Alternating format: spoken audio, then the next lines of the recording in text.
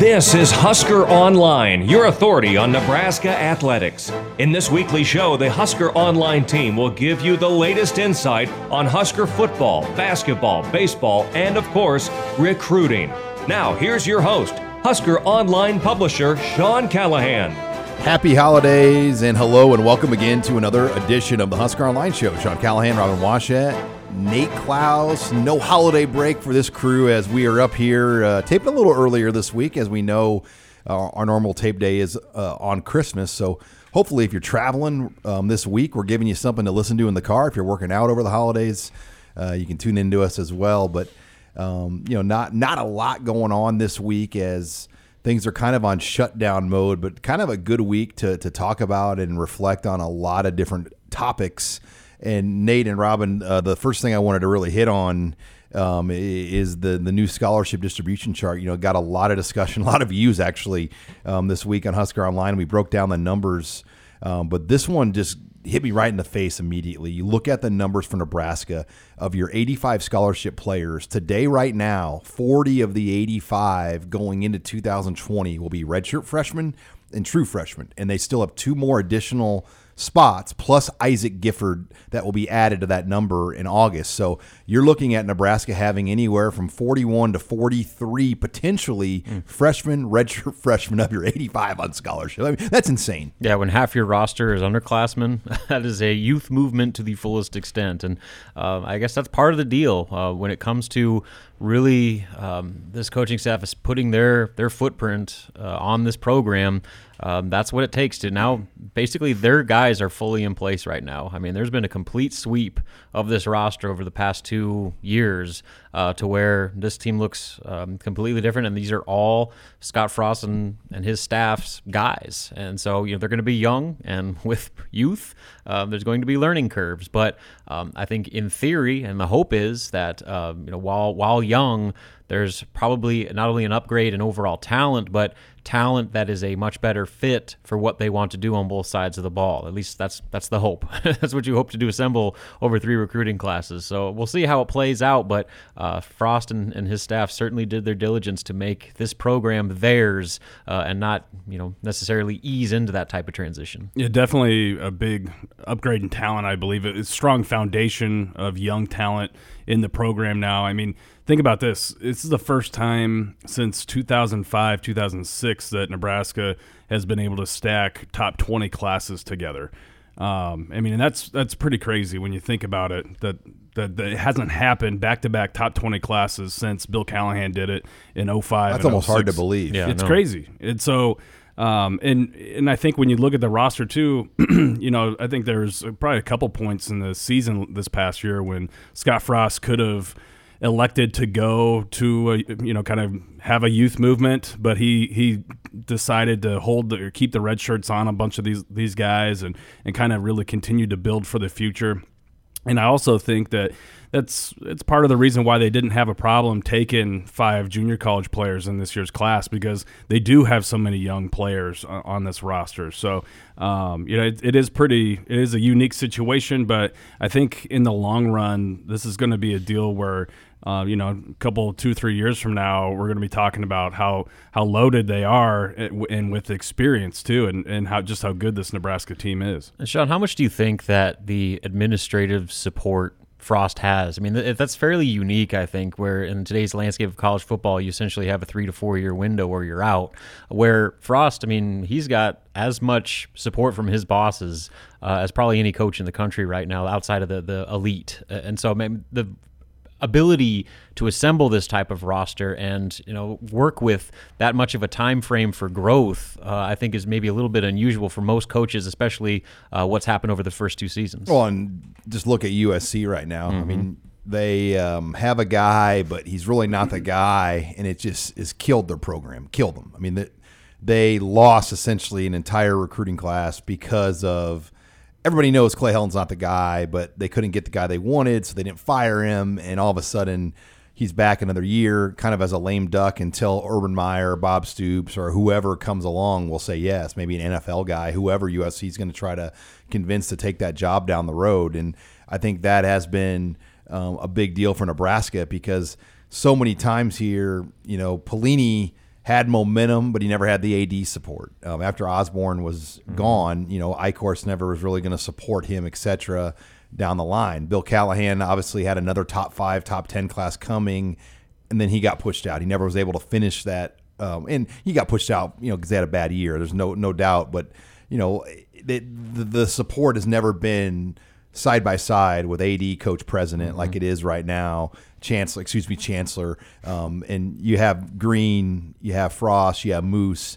I mean, those 3 guys are all behind one another, and it has made a difference, I think. And getting this class, I think, Mike Farrell from Rivals.com wrote this week, of all the top 20, Nebraska is the surprise. And, I think you can't disagree with that. And I think a lot of teams in the Big Ten, they're like, finally, Nebraska is going to have a bad recruiting year, or they're going to step down in recruiting because they've been garbage or their record's not been good for 3 years in a row. Well, they're not going away. And I think you're right, Robin. I think that administrative support, Nate, and other things really play a factor. Yeah, it's huge. And, I mean, we talked about it earlier in the season when Scott Frost got the contract extension. What was the, I guess what was behind that and behind the timing of that. And I do think that a lot of that had to do with recruiting. And I know that's something that the recruits really, really paid attention to. Whether or not it was a recruiting thing, it was something that really hit home with a lot of the recruits, and especially a lot of the guys in the signing class that they just wrapped up here. For the most part, I mean, a lot of these guys told me when that happened that, hey, you know what, that makes me feel a little bit better that we know that Nebraska is completely behind Scott Frost. He's for sure going nowhere, at least during my entire tenure at Nebraska. Oh, and by the way, they have all these facilities and everything else coming too. And I think that really did kind of, put some questions to rest at that point in time, and about the season or whatever, and about some other teams that were probably trying to poach these players or try to get in their ears and plant some seeds of doubt that Nebraska's just fine. It's just going to take maybe another year or two or whatever. So and again, I think that's part of the reason why Frost didn't have to go towards that youth movement, because he knew he had time. Well, I think with fans too, that's what I'm curious about. Now, obviously the administrative side of Nebraska, they're okay with this being a long-term build, but will Nebraska fans be willing to go through another transition year with all this youth having to kind of learn on the fly? Next year's schedule is going to be a grind. I mean, you open with Big Ten play. You got Cincinnati on the schedule. You got South Dakota State, who's not easy. Then Central Michigan played for the MAC title. Sure. I mean, just go down the list. And then with the way that the back end of the schedule, where 4 of your final 6 games are on the road, it could be another tough year for Nebraska. And again, with a lot of young players having to kind of figure it out as they go, are fans going to be as patient? There was already some people that were upset the fact that, year 2 was such a disappointment. Well, now year 3, and you're looking at, maybe a bowl game being kind of the high-end goal. I think that's going to be tough for some people to swallow, but with the way that the roster's constructed, it almost seems like that's kind of the reality right now. Well, yeah, there's just so many things, but you look at the offensive line, they have 8 freshmen and redshirt freshmen on scholarship, 18 total offensive linemen. Nate, do you ever recall Nebraska having 18 scholarship offensive linemen? So 18, when you are kind of constructing your scholarship breakdown, 18 is like the high end of offensive linemen that you on the 85 that you will ever carry. 16 is generally the number that you typically have, and it may fluctuate 1 or 2 around there, but 18 is like, that's about the most that you'll ever carry. So yeah, I think that, and there was talking about Nebraska bringing in another offensive lineman in this class, but I think it basically, whenever the decision was made, they got Nuri Newelli. Yeah, well, yeah, and between getting him, but they got him as a walk-on for 1 year. So I think between getting Nuri and then, when Gaylord got his extra year or whatever, and he wanted to come back, I think that basically closed the door on them signing another offensive lineman in this class. But yeah, to have 18 linemen on scholarship right now, I mean, that's about as high as you'll ever see. But I do think it's a good thing. And again, when you point towards that youth, we all know how important it is in the Big Ten to have numbers in the trenches and have strength in the trenches. Well, to have that many young freshmen and redshirt freshmen offensive linemen that are growing in the program is a big deal. All right, well, we got college football playoff games coming up on Saturday, and they're coming right up on us. Usually you don't play these till closer to New Year's Day. This year it's December 28th. So we're going to give some thoughts on some of these semifinal matchups and other early Big Ten bowl games next. You're listening here to the Husker Online Show. You're listening to HuskerOnline.com, your authority on Nebraska athletics. And we're back here on the Husker Online Show. This segment of the Husker Online Show is brought to you by Tanner's Sports Bar and Grill, 4 locations in Omaha and 1 in Lincoln. Get on into Tanner's. Watch all the college football bowl game action, and that's a segue here into our next segment, guys, because Tanner's would be a great place to camp out on Saturday. You're going to have the New Year's Six kicking off here Saturday, and it's a little bit earlier. The college football playoff, I think, has really struggled with how and when to play these semifinal games when it's not the Rose Bowl and the Sugar Bowl, because there is the college football playoff, but the Rose Bowl and the Sugar Bowl still have control over New Year's Day based on contracts, and the SEC really demanded that they get the New Year's Day night spot, so the Rose Bowl doesn't have prime billing with playoff games around it every year. So that means 2 out of 3 years, the CFP has to figure out when the hell we play these games. One year they tried New Year's Eve, and they're like a new tradition, build your New Year's Eve around college football playoffs. That kind of that didn't work out too well. No, it was terrible. Yeah, I don't think most people's wives were happy with that when dudes were gathered around the TV instead of doing New Year's Eve celebrations. So now they've decided, let's play it on like the Saturday that makes the most sense. And this year it's December 28th, 3 days after Christmas.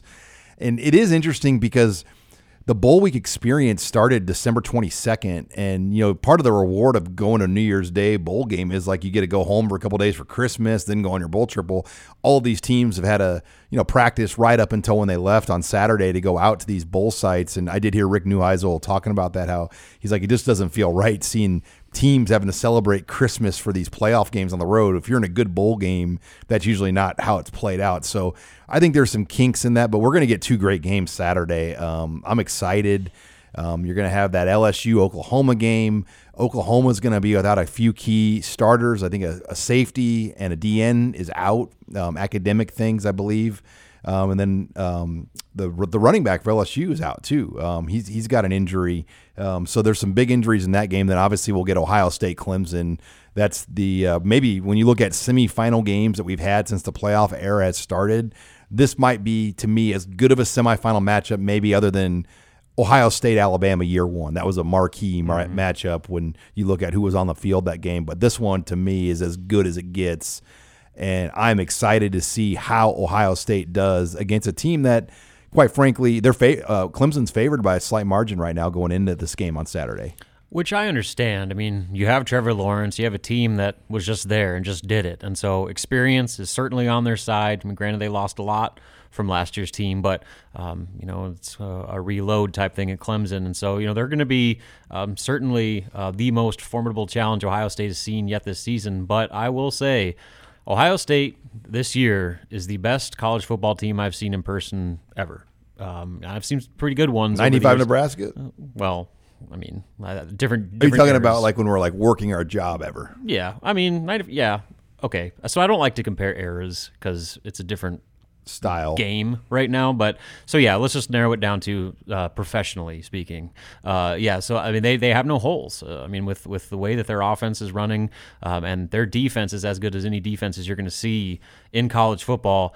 I'm really curious to see how that goes. I'm going to pick Ohio State to win that game just because I don't see any flaws with them. And Clemson has gotten by on being Clemson and playing absolutely nobody in the ACC. Granted, they did exactly what they're supposed to do, but this is the biggest test for Ohio State, and this is certainly the biggest test for Clemson. And I think Ohio State is going to be ready to meet that challenge. And so I like the Buckeyes in that one. Yeah, I like the Buckeyes too. I think they're matched up pretty well.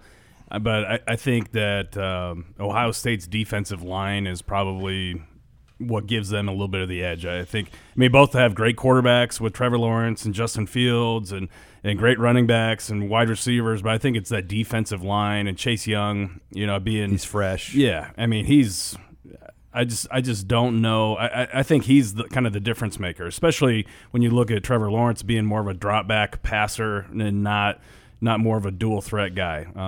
But I mean, shoot, talk about two of the best young quarterbacks in the nation playing against each other. That's going to be. I think it's going to be a great game. Yeah, both Fields and Lawrence were draft eligible. You could argue they would be the two highest quarterbacks on the board. I mean, Joe Burrow is going to be high up there, but I mean, would you guys agree or disagree that those might be better draft prospects right now than the guys that are draft eligible? They're up there. I mean, I think Burrow's going to go number one overall. Yeah, Burrow will go number one. He's a no-brainer to Cincinnati. You think he's going to go number one to Cincinnati? Yes. Yeah, he's played his way into that spot. Yeah, they have to take a quarterback, and he's the best Ohio, and he's Ohio. And he's the Ohio guy. They're already making like bootleg Burrow Bengals jerseys that they're selling, which the NFL can't do yet until he signs with representation. So people are making a killing on the early market there. How about that, though, the storyline of former Nebraska quarterback Zach Taylor becomes the coach that signs or recruits Joe Burrow finally. Yep. He technically gets to play for Nebraska. Frost said no. Pelini said no. Taylor said yes. Oh, God. Yeah. That's great. All right. But the Oklahoma LSU game, I think that's going to be pretty one-sided. I think LSU is a far superior team to Oklahoma, especially considering the key players Oklahoma's going to be without. I think Burrow puts on a show, and they win by a couple scores and advance the championship game. Yeah, I agree with you. I do think it will be closer than maybe what some may initially think, but I mean, no one has really slowed down Burrow in that offense completely or shut them down or gotten them to kind of stumble. I feel like, and I don't think Oklahoma is going to be able to do it. I think it'll be LSU and Ohio State playing for it all. It's going to be a huge LSU crowd too. I mean, the fact that they were just up there a few weeks ago for the SEC championship, and they took over Atlanta, and so that's going to be a nice home field advantage for a neutral site game. Yeah, LSU really has a great road. They play in Atlanta, and then if they win, the championship game's in New Orleans. So their fan base has had it pretty easy. SEC title, I mean, all their games that they've had to go to are drivable. So that they're going to have a really, really good fan. But Ohio State, they travel as well as any fan base we see too. So that LSU, Ohio State, if that game happens, the game that we want to see, that might be one of the more expensive tickets ever. Well, especially with it being in New Orleans. And I mean, because Ohio State fans are going to be there come hell or high water, and LSU fans are going to be there come hell or. I mean, I know there was a year was Auburn, Florida State. That was one of the most expensive. I think the get-in price for that game was still like $500-$600. I mean, for the cheap seat. Crazy. And it might have been more than that. And I think the get-in for that LSU Ohio State would be crazy. Oh, it'll be huge if that game. And I mean, we hope that game happens, but. It will be interesting just to see. Penn State also plays Memphis without Mike Norvell. He did not follow the Scott Frost Group of Five New Year's Six plan to coach his team through. I think a couple reasons for Norvell. Number one, I'm guessing Florida State said hell no. Yeah. Because after what Frost, Nebraska was very generous to let Frost do that. And number two, Frost was undefeated. Norvell had a loss to Temple, so they weren't playing for. A mythical national championship. Yeah, a mythical national championship. So I think if anything, Frost probably showed that probably nobody should ever do that again. The way he went through that year. Man, he almost killed himself doing that. Yeah. Like he wore himself to the bone trying to do that. I mean, like throwing up on the practice field, the reports of that. It did allow us to go to Atlanta, though. That's true, yes. So if it ever happens again and it involves Nebraska, I'm all for it. If Nebraska can somehow find a way to the Peach Bowl, that is a destination bowl game for anybody looking into it. I didn't pay for a meal or a drink the entire week. It was a great week in Atlanta and ate Chick-fil-A in the press box. So yeah, it'll be interesting. So you guys are going chalk, right? LSU, Ohio State, both you guys? I think so. Yep. And Penn State? That's the other Saturday Bowl New Year's Six game? Wait. Ohio State, Clemson's favored by 2.5. Oh, yeah. I'm saying, I don't know. Yeah, you're right. It's not. I'm going by. Technically by seeds. I'm going by seeds chalk. I'm going by seed chalk. Yeah. So, yeah, seed chalk. Seed chalk. Not Vegas chalk. Not spread chalk. Not wise guy chalk. Monsanto seed chalk here, right? The soybean, yeah. Barbecue. All right. Well, when we come back, we are going to change the subject here, and we're going to talk some Nebraska basketball. and that disappointing game against North Dakota. And Nebraska has a bye game on Sunday, 1 o'clock game. They just announced. Who do they play again? It's like a 5. Texas A&M Corpus Christi. Okay. Red Panda is going to be there for anybody that's into that. I mean, that's a game changer. Appointment viewing right there in itself. So we'll talk bye game basketball, which Nebraska has struggled in this year next. You're listening here to the HuskerOnline Show. You're listening to HuskerOnline.com, your authority on Nebraska athletics. And we're back here on the Husker Online Show. Sean Callahan, now Robin Washett, as we are going to talk some Nebraska basketball, as trying to figure out this team. I'm just not trying to figure it out. Good luck. I'm just trying to have fun, going to Pinnacle Bank Arena with my family, get a bag of Colby Ridge popcorn, and what I see, you don't know what's going to happen week to week. And, that game against North Dakota on Saturday, pretty much a full house for a bye game, banked up on Christmas. There were no students there. So you already know, like, those 4 games without students, the atmosphere is going to be a little bit dicey. That crowd badly wanted to get into that game, but Nebraska just could not give them a reason to get into that game. And, like Hoiberg said, we got what we deserved. Yeah, every time Nebraska seemed to, get some momentum, they would give up a uncontested layup or an open three-pointer to allow North Dakota to essentially control that game from start to finish. And Nebraska didn't lead from like the 13-minute mark in the first half until like 1:42 left in regulation. And I mean, that's pretty crazy. So not only did they lose, they kind of got dominated in the fact that North Dakota, they set the tone from start to finish, and Nebraska was not able to match that effort. And that was the big fear going into that game, was Nebraska was feeling really good about itself for a whole week, going to Indiana, doing what they did, nearly pulling off the upset, and then whipping Purdue at home in the span of 48 hours. They were starting to think that maybe they turned the corner and things were finally starting to come together. And then, they had the week off over finals, and they came back against a lesser name opponent, and they did not bring it in any sense. And it was far too late before they started playing. And like Hoiberg said, they got what they deserved in that one. And so now the key is, you have one more quote-unquote tune-up game before the final 18 games. And they're not tune-up games of this team. Absolutely. They're like, when you lose 3 of them, they are no longer tune-up games. So one more, I guess, game, non-conference game, let's just call it what it is, before 18 straight Big Ten games. And as we've said before, this year in the Big Ten, it's as full of parity as we've seen. Top to bottom, the league is as strong as I've seen it. They may not have like the clear-cut national champion, but there's 4 or 5 teams that can make Final Four runs if they get hot at the right time. And then, there's no easy. Northwestern almost beat Michigan State. Rutgers has beaten people. Penn State is significantly better. Penn State's ranked. I know. And so the usual kind of pecking order, it's all up for grabs right now. And so if Nebraska, with as inconsistent as they've been, they better figure it out and find a way to bring the right effort night in, night out, or else you're going to get far more disappointing performances down the stretch here. What's going on with Gervais Green, Robin? Yeah. You look at that situation. He was suspended for unknown reasons, comes back, gets kind of a quick hook, and we've got a guy that we know that sits by the bench, and he tipped you off. And I mean, he was acting like a complete nut job on the bench, upset. So it was leading up before that. I think somebody on a board I read pointed it out where he missed, or there was a possession where Cam Mack took a shot and Gervais Green's throwing his arms up, yelling like, "Why didn't I get the ball?" Like basically during the game, like making a scene. And they pulled him at that point. Then during a timeout, he's like yelling at one of his teammates, and Hoiberg sits him down, and Gervais like punching his fists together, putting a towel over his head, screaming into a towel, like there's like tears in his eyes.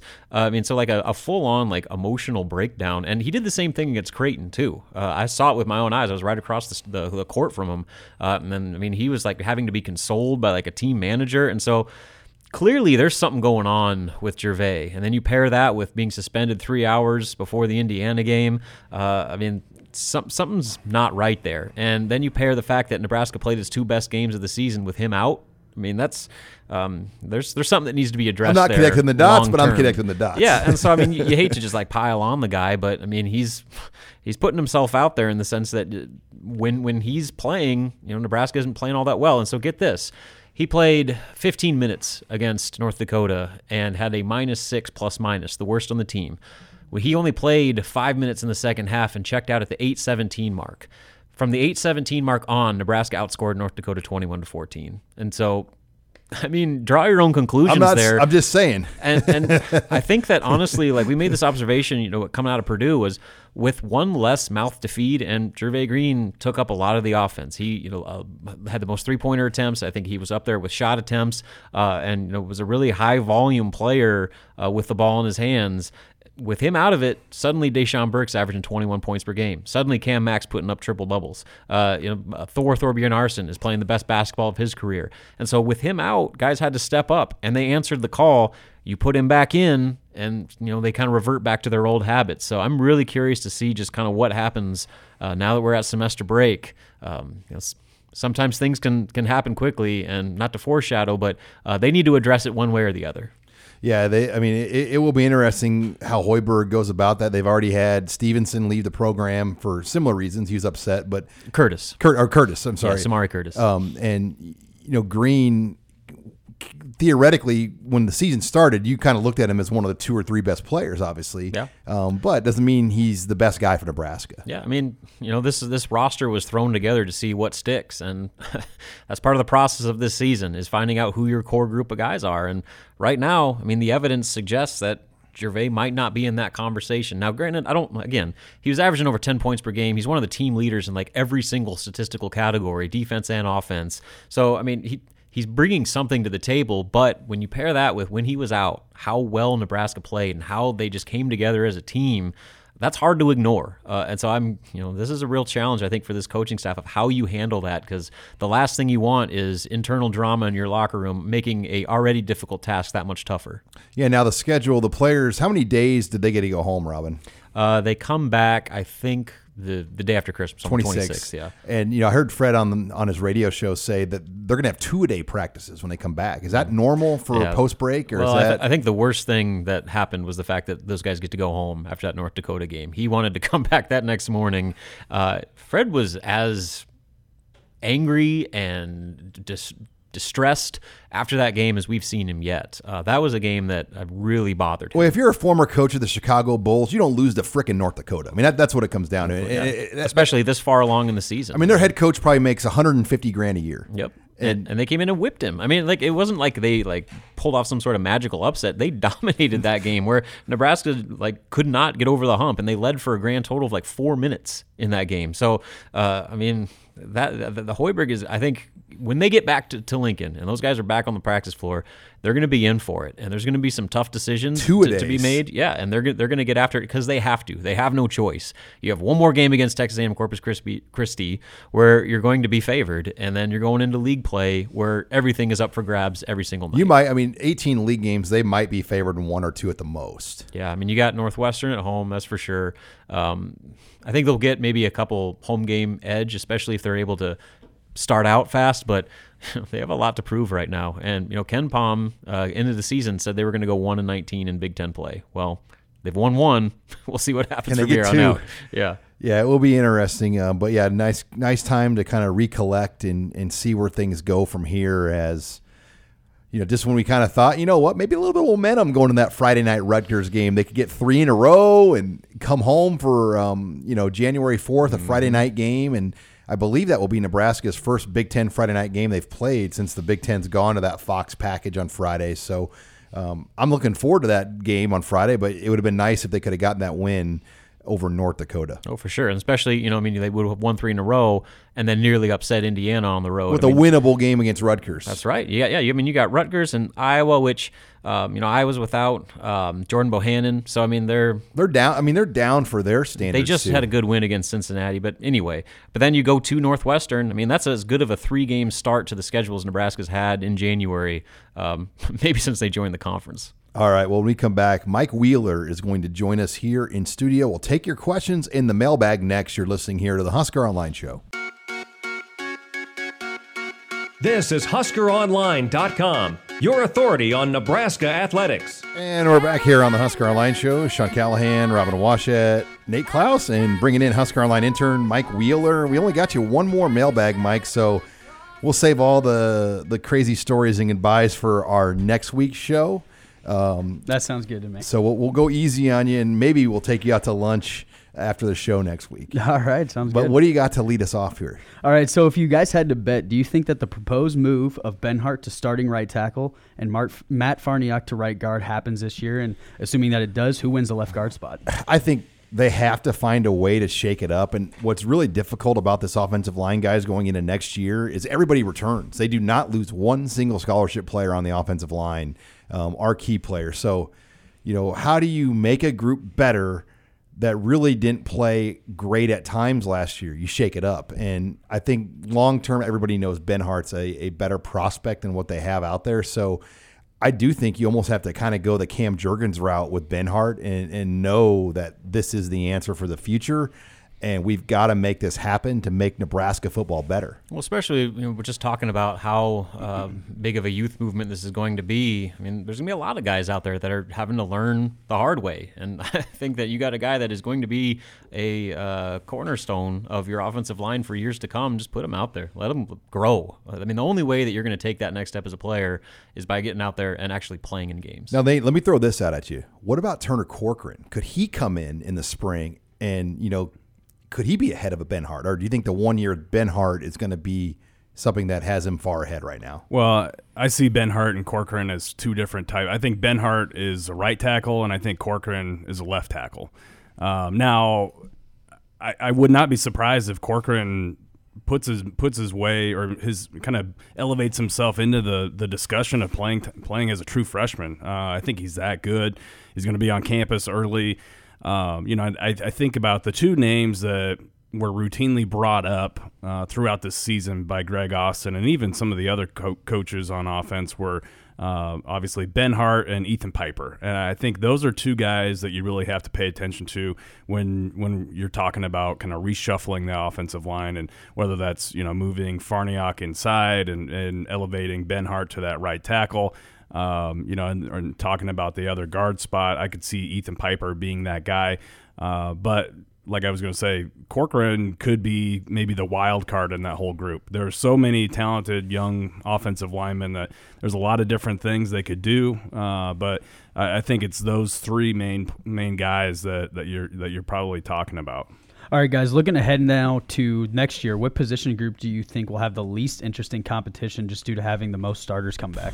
Yeah, I mean, that's a great question because I think there's going to be a little bit of shakeup on every group right now, but tight end is probably the safe play right now. I mean, Vokalek, though, could still shake it up. Yeah, but, that's the big piece there. What's he going to do? I'm just trying to talk this out loud here.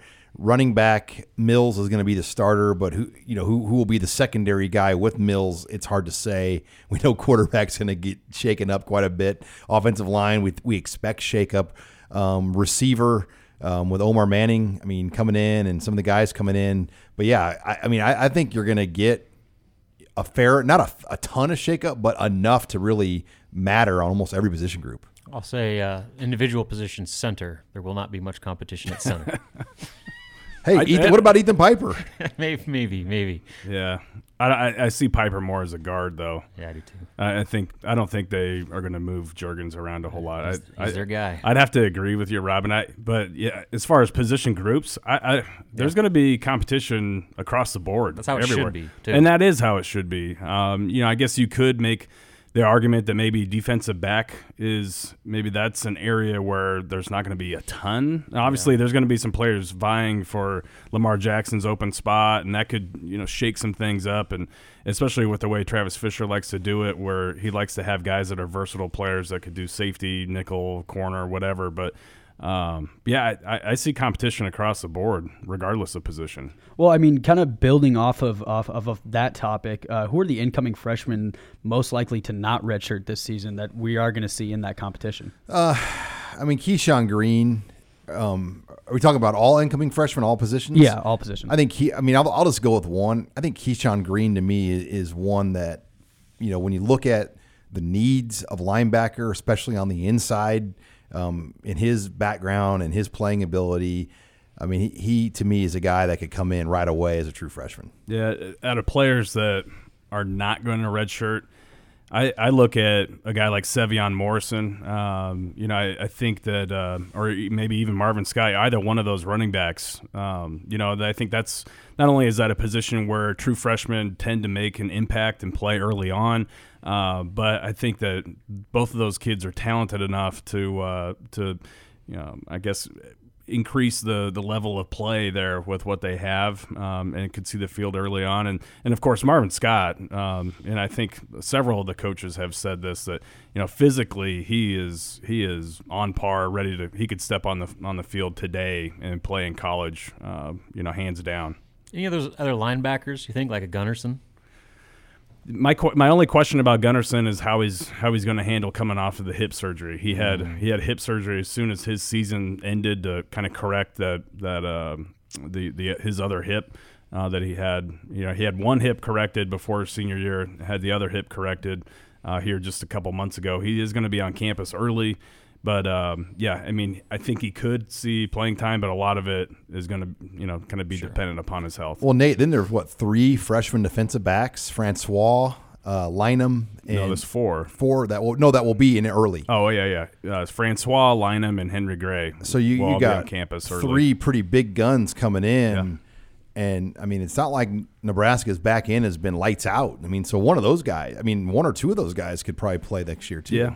Yeah, it would not surprise me. And plus, I think you could make a case that all those guys could really help improve Nebraska's special teams too. We got time for 2 more, Mike. All right, Robin, quickly here, moving over to basketball. Can you maybe give us an update on what happened with the recruitment of Donovan Williams? Parting ways with the top 150 recruit in your own backyard might not sit well with some people, but what do you have on that? Yeah, it was not a total surprise, given kind of reading the tea leaves going into that. Obviously, Donovan reaffirmed his commitment with Nebraska, and Nebraska kind of picked up his recruitment when Hoiberg took over back in the spring, and then Donovan blows out his ACL in the first AAU tournament of the spring, and has pretty significant knee surgery to where he still hasn't even played in a game yet for Lincoln North Star. So, that recovery has been pretty extensive. But Nebraska stuck with him, and they went all the way into November during the early signing period and gave him every opportunity to sign his letter of intent. He chose not to. The reasoning was supposedly because he wanted his family to be in town. I don't really buy that. I think that he wanted to see what Nebraska's roster was going to look like next season. And then when they got the commitment from Teddy Allen, that kind of was the straw that broke the camel's back, to where Donovan saw that he wasn't going to be a day one starter and thought that there'd be other opportunities for him to do that. And so he's going to reopen his commitment. And, it's disappointing that he's a Lincoln kid and actually had the recruiting credentials that separated him from most any Lincoln prospect that has come through the last couple of decades. Since Matt Hill, arguably. Yeah, probably. And but at the same time, Nebraska, they gave him a chance, and Donovan didn't want to sign, and so they didn't stop recruiting. And they got another quote-unquote in-state kid that right now probably in his career is better than Donovan. So it wasn't a surprise, but disappointing. But it is what it is. Final question, Mike. All right, guys, give me your favorite holiday movie that you like to watch around this time. Ooh, you cannot beat Christmas Vacation. Yeah, that's a no-brainer. That has to be up there. All the one-liners, and Clark Griswold is just an American gem. Yep. All around. Cousin Eddie. Yep. Christmas Story too. I think that's pretty much a given. At least in my house, that's a given. Yeah. And then, what was the other one that I like? Scrooged. Do you ever see that with Bill Murray? It's like from back in the late 80s. I don't think I have seen that. Oh, that's a good one. That's one of my favorite It's Christmas stories right there. Die Hard? Yeah, no. Get that whole debate All right, going. we're ending that's it a right whole. Nope. By the way, Die Hard was a summer release, but it's considered a Christmas movie because it took place over a Christmas party. that you want to get movie people fired up. Have the Die Hard, is it a Christmas movie debate? I think it is. Sure, why not? He's at a Christmas party when Nakatomi Tower got taken over. The most confusing part from a football fan element is there was a football game on New Year's Eve, and some sports writer joked it was a hell of a Sheridan Hawaii Bowl that year. It was Notre Dame USC in the Sheridan Hawaii Bowl. That's hilarious. What's yours, Mike? I like to go really old school. We watch it every Christmas Eve, but It's a Wonderful Life is a staple in my family. Very sentimental pick by Mike. Very sentimental. Well, Christmas Vacation was already taken, so There's I had to mix it up a bit. What's the Christmas Carol with George C. Scott? It's like a classic The Christmas old, Carol. old one? Yeah, Yeah. really good. Do your wives watch Hallmark movies? No, Like, my wife hates Hallmark movies. that's all we watch. That's all my wife watches in our house. I mean, it takes over our TV for about 2 months. So it'll be interesting to see what's on after Christmas. All right, Mike, we'll see you next week in your final show. That wraps it up here for the mailbag. We'll take your questions. Nate Klaus will talk recruiting here next. You're listening here to the Husker Online Show. This is HuskerOnline.com, your authority on Nebraska athletics. Final segment here of the Husker Online Show. This segment of the Husker Online Show brought to you by our friends at Kugler Vision. Nate Klaus, tell them about your experience at Kugler Vision. Well, there's a reason why I love it over at Kugler Vision so much, and that's partly just because of the customer service that I've received over there. A lot of doctors' offices are kind of cold and stale, but that's not the case at Kugler Vision. I've always been greeted with open arms, very friendly. They've got a great selection of cookies over there. I was going to say we got cookies when I went in there. Yeah, so I mean that is awesome, but I just had my 3-month checkup not too long ago, and everybody knew my name, and it just, you feel cared for there. And over 600 people agree. They've got over 600 endorsements and on online Google reviews, if you will, and they were just named for the 3rd year in a row Omaha's #1 LASIK eye care procedure center. So I encourage you to check out LASIKOmaha.com and see how Kugler Vision can help you in 2020. All right, we're back here on the Husker Online Show, Nate, and we didn't get to talk about this last week about Xavier Betts because it happened so late after we taped the show, but he ends up signing Thursday afternoon.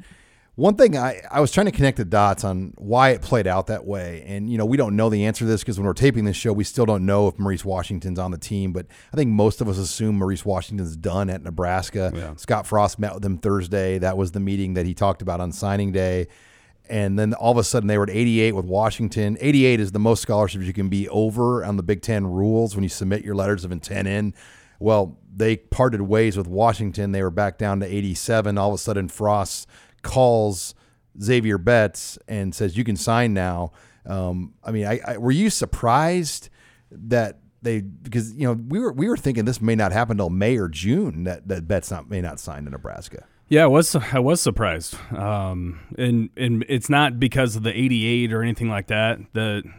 It all is about the academics to me because, and like we've talked about before, as soon as you sign, your name is essentially, you're taking up one of those spots for that 25 at least for a full cycle, and so. I think it must have been a combination of do you really want your top player in the state, who is also, by the way, a top 100 overall prospect in the country and one of the top receivers in the country, to kind of be out there as a free agent, more or less, here for the next 6 weeks or however long it is to the February signing date, and also. What's his academic situation like? So maybe they certainly probably didn't want him being a free agent, and then maybe they got some good news with how the first semester ended up, and things are looking better academically, and that he's on track to qualify. So there's a lot of different factors in play here, but most certainly. It points towards them feeling confident that he's going to be on campus and being able to go through everything here next fall. Well, yeah, the semester ended in Omaha and Nebraska high schools on Friday, so they had a probably good read on credits. I know the ACT score, though, is really what they're worried about the most. Yep. But, yeah, you think about this scenario, Nate. Let's say Alabama or Oklahoma or Clemson have a flurry of guys declare for the draft in January, and all of a sudden they have a wide receiver spot that needs filled. Or multiple wide receiver spots. What's to stop Saban or Kirby Smart or any of these guys to barge into Omaha and pretty much demand in-home visits with Betts? You don't tell – when those guys want to in-home you don't tell them no. Yeah, and I don't care who it is. It could be Alabama, Georgia, LSU. Pretty much anybody who's coming off of the college football playoff here in a couple weeks. They have a flurry of guys go pro. Yeah, they're going to have a bunch of guys that declare for the draft, and they're going to have open spots. if they come to your school, whether you're the prospect or the high school coach, whatever, you're going to listen to them. And so, I think that had to have played into the fact that why Nebraska wanted him to go ahead and sign and essentially be off the market there for anybody. I also do think that Xavier was able to close the first semester out strong. I know that I've been told that he was on track to have a really good semester there, but like you said, I think that if he's able to increase his ACT score at least by a notch or two, that really then gives him some more breathing room heading into the second semester, and obviously, if he needs a summer to clean anything up or whatever too. So now Nebraska, Nate, has 2 spots left. If you count Washington, they're at 89 scholarships. If you count Isaac Gifford, who goes on in August, they're at 90. So they will have a chance to be, today, 92 players on scholarship. We know that's not going to happen because it can't happen. There's going to be attrition that happens, whether it's players graduating, like Pernell Jefferson graduated in December.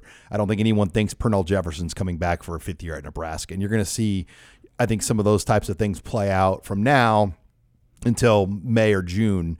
But do you believe Nebraska is for sure going to sign at least one guy in February, or do you think they'll hold both spots for the portal? I mean, how do you think they play out these final 2? I don't know. I lean more towards Nebraska signing at least one guy in February. The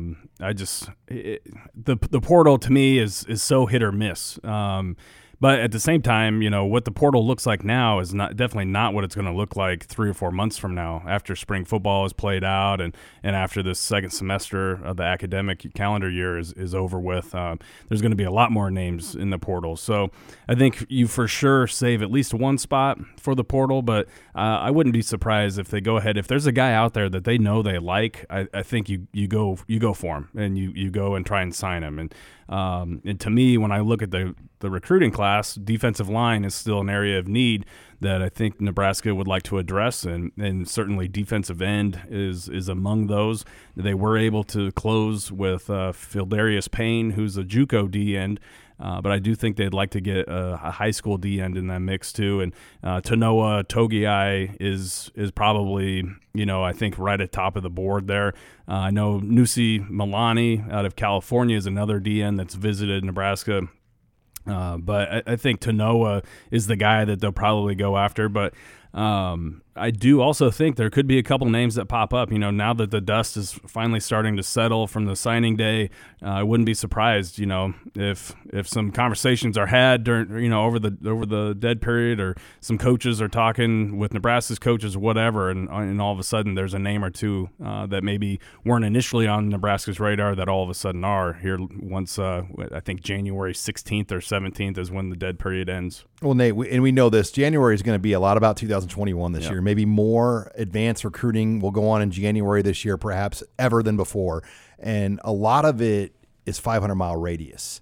I got a couple questions for you on that. Number one, is this as good of an early 500-mile radius group as you have seen when you look at Iowa, Nebraska, South Dakota, et cetera, Kansas, Missouri, of guys, Colorado, that Nebraska's in on already? And 2, give me the 2 to 3 names, taking Teddy Prochaska out of it because we already know he's one of them, but give me about 2 names that you kind of want to build this class around for 21. Yeah, for sure.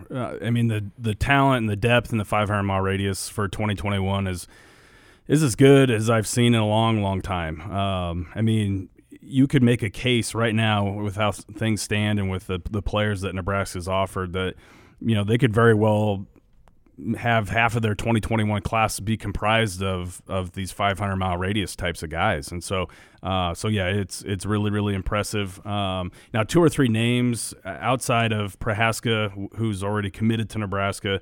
I think Thomas Fedoni out of Lewis Central and Council Bluffs is got to be one of those names that is kind of a must-get, if you will, in this class. He's big 6'4", 6'5", 215, 220-pound tight end that has just blown up. And I think Nebraska was like his 3rd offer behind Iowa State and Iowa in the end of October, and now he's got like 15 offers from pretty much every Power 5 conference in the country. And then, of course, TJ Bowlers, out of Clear Creek, Iowa. I think that those two guys, and Bowlers is a Rivals 100, Rivals 250 outside linebacker, and that's still a position of need, as he is a pass rusher, somebody that could get after the quarterback, pretty dynamic athlete. And so those two Iowa prospects right there, I think, are right up at the top of the board. And when you go back and you look at how Nebraska kind of handled things, at this time last year, you heard about them every week that they could. They were stopping by Turner Corcoran's high school, making their presence felt there. They were stopping by Logan Smothers High School, making their presence felt there. Nash Hutmacher's high school, Blaze Gunnarson's high school. They were going all in. Once a week they can go. Once a week, even for 21s. Yes. Because they can just count it as an evaluation stop. It's different than the spring. Yeah. Because the spring can go once or twice. The spring you get two. You get a quote unquote academic evaluation, and then you get an athletic evaluation. So silly how they term it like that. I mean, because come on. Yeah. So technically, one of your visits in the spring could be to go meet with his counselor or whatever to gather transcripts. A bump could still happen. Yeah, and then and they happen. Yeah, and they happen. And then the other time would be to watch him at track practice or watch him lift weights in the morning or whatever, or if they have spring football at whatever school that this kid's at, they can watch that. But yeah, I mean, last year you were hearing about the coaches every time that they possibly could. They were making their presence felt at all these top guys' schools, and I think Thomas Fedoni and TJ Bowlers and a handful of other 500-mile radius guys. I mean, we're going to hear the same thing here once the contact period fires back up in January. Well, it should be exciting, Nate. Hope you have a safe, happy holiday. I know you're doing some traveling out west, so safe travels to you and your family, and Merry Christmas to Stacy and your girls. Yeah, Merry Christmas to you too. All right, well, that wraps it up, and happy holidays here from everyone here from the Husker Online staff. Thanks again for joining us this week on Husker Online, your authority on Nebraska athletics.